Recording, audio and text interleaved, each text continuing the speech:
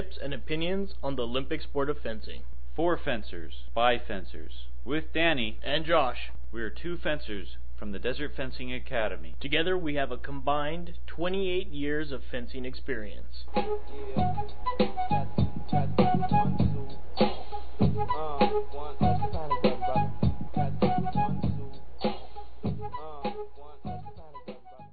Alright, this is the first installment of the Rulebook Review. And in this installment of the Rulebook Review, we will be covering the priority of the flick. The question at this point would be the ever so prevalent to flick or not to flick. That question kind of really only applies when you're looking at one of two weapons, either the foil or the FA. First, let's even establish what a flick is. As defined by fencing.net, flicks are whip-like attacks that can score against a very obscured and even concealed target. Now, in regards to FA, whether one flicks or not is really a pretty simple question. It really is determined by one variable. First and foremost is, can you judge when you can effectively execute one? Now, in FA, a well-executed flick can get you the necessary angle to get around that ever so stubborn bell guard. A properly executed and judged flick judged at the correct distance are effective and beautiful attacks. Now, a poorly executed and judged attack can just be downright painful and annoying. True, I've seen some pretty painful and annoying flicks before, and all they do is they ring your bell guard, and it sounds like somebody ringing a bell. And that's what it is somebody exposing their target, really, when they're trying to do a flick that's poorly timed and poorly performed. But I guess the simple nuance of the flick itself, when applied towards an FA, can be a very useful tool, especially if you're actually applying it at a very accurate distance and with a very measured amount of force. Because at that point, you're getting just what you need to get around that bell guard, you're hitting that wrist, you're hitting that forearm area, and you don't really have that necessity to take that flick really hard to the body or to the mask. It should be, rather, a very controlled, precise attack in regards to FA. The flick, well-performed flick, should be part of a take in 6, and pushing forward and flicking just over the bell guard and hitting the wrist. That would be the absolute perfect flick that you would want to kiss yourself with. More or less, that's how a flick in FA really rather should be executed. But now, I guess where this gets a little kind of tricky or the water becomes a little muddy is when we're talking about performing a flick in foil, because foil has that whole distinction that Saber has, and it's known as right of way. Now, that is where the whole controversy with the flick really comes into play, and to really better understand this particular issue of the controversy, you kind of have to really look at the definition of what an attack is. As stated by Article 10 in the FIE Rules of Competition, an attack is an initial offensive action made by extending the arm continuously in a threatening motion towards the valid target of an opponent. Let's look at that same definition of an attack by the USFA rules, which basically states the attack is an initial, again, offensive action made by an extending arm continuously threatening, again, an opponent's target. The essential part of this definition is the fact that both definitions have in common the terminology continuously threatening. The flick's biggest criticism in foil is usually stated as such. Most attacks that are started with a flick, the point is somewhere headed at the ceiling and eventually arrives on valid target towards the opponent.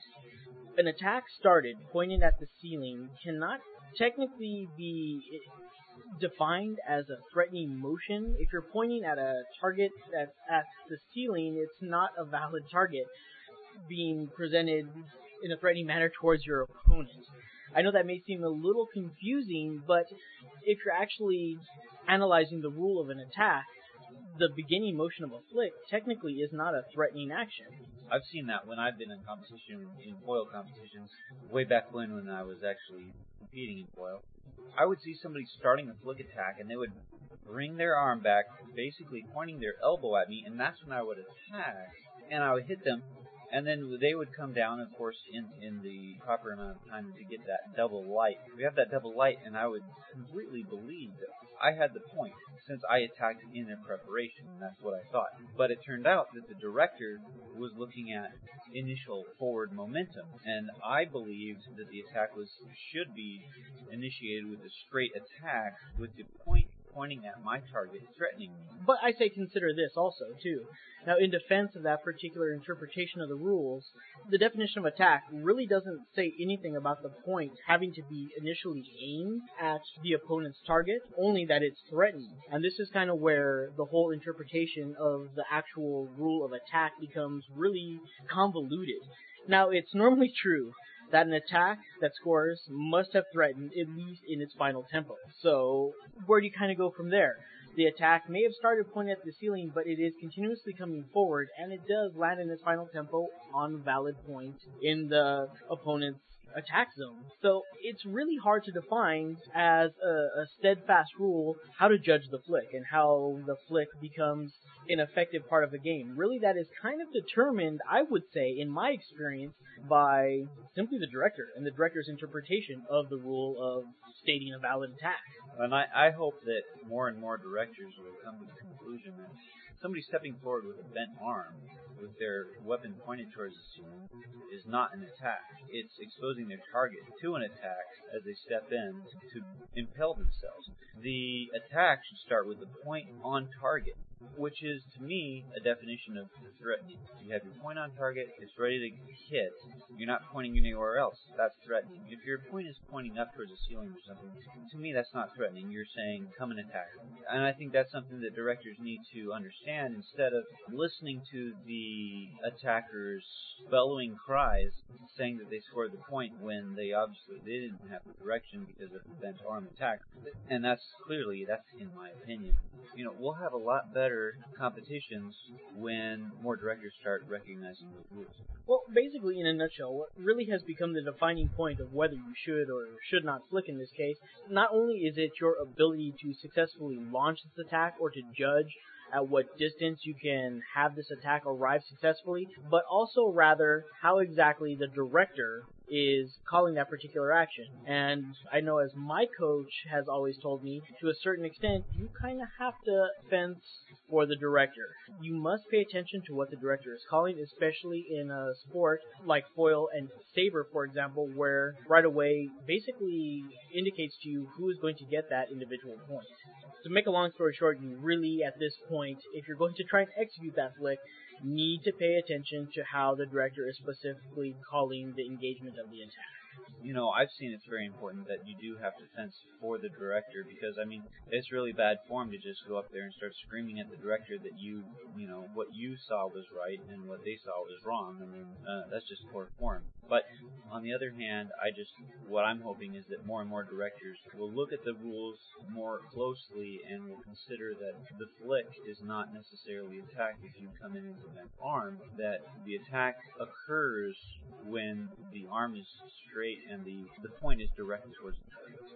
In this first segment of interpretations of the rules, I guess what it really boils down to is you need to keep a fluidity to your fencing. You need to keep a certain adaptability to your fencing. Don't become so dependent upon one specific attack that you don't have any other kind of attacks in your repertoire. Know many different types of attacks. If the flick isn't working for you, or if you notice that the flick is being used against you, practice it. Practice defenses against it. Don't use it as an easy excuse that the director has favoritism for this particular type of attack. Learn to stop it, learn distance, and learn to use it yourself. And if you're a fencer like me who hates the flick, learn how to defend against it. Because you're going to come up against it in tournaments where, even though you hate it, it's going to happen, and people are going to score points on you with it if you don't know how to defend it. The way to defend it that I've found out is gauge your distance. And that's the most important way to defend against the flick, is to have the proper distance and make a great parry riposte. And if you happen to be a saber fencer, do your defenses against cut attacks, because that happens to work really well against defending against the flick also. Practice it, learn when not to use it, and have fun while you're fencing. And if you have anything more to say about flicks, and if you have your own opinion on flicks, please visit us at our blog at www.fencingupdate.blogspot.com. And let us know what you think, and give us any suggestions you have about the flick and what you think. And please let us know how we're doing. Thanks for tuning in.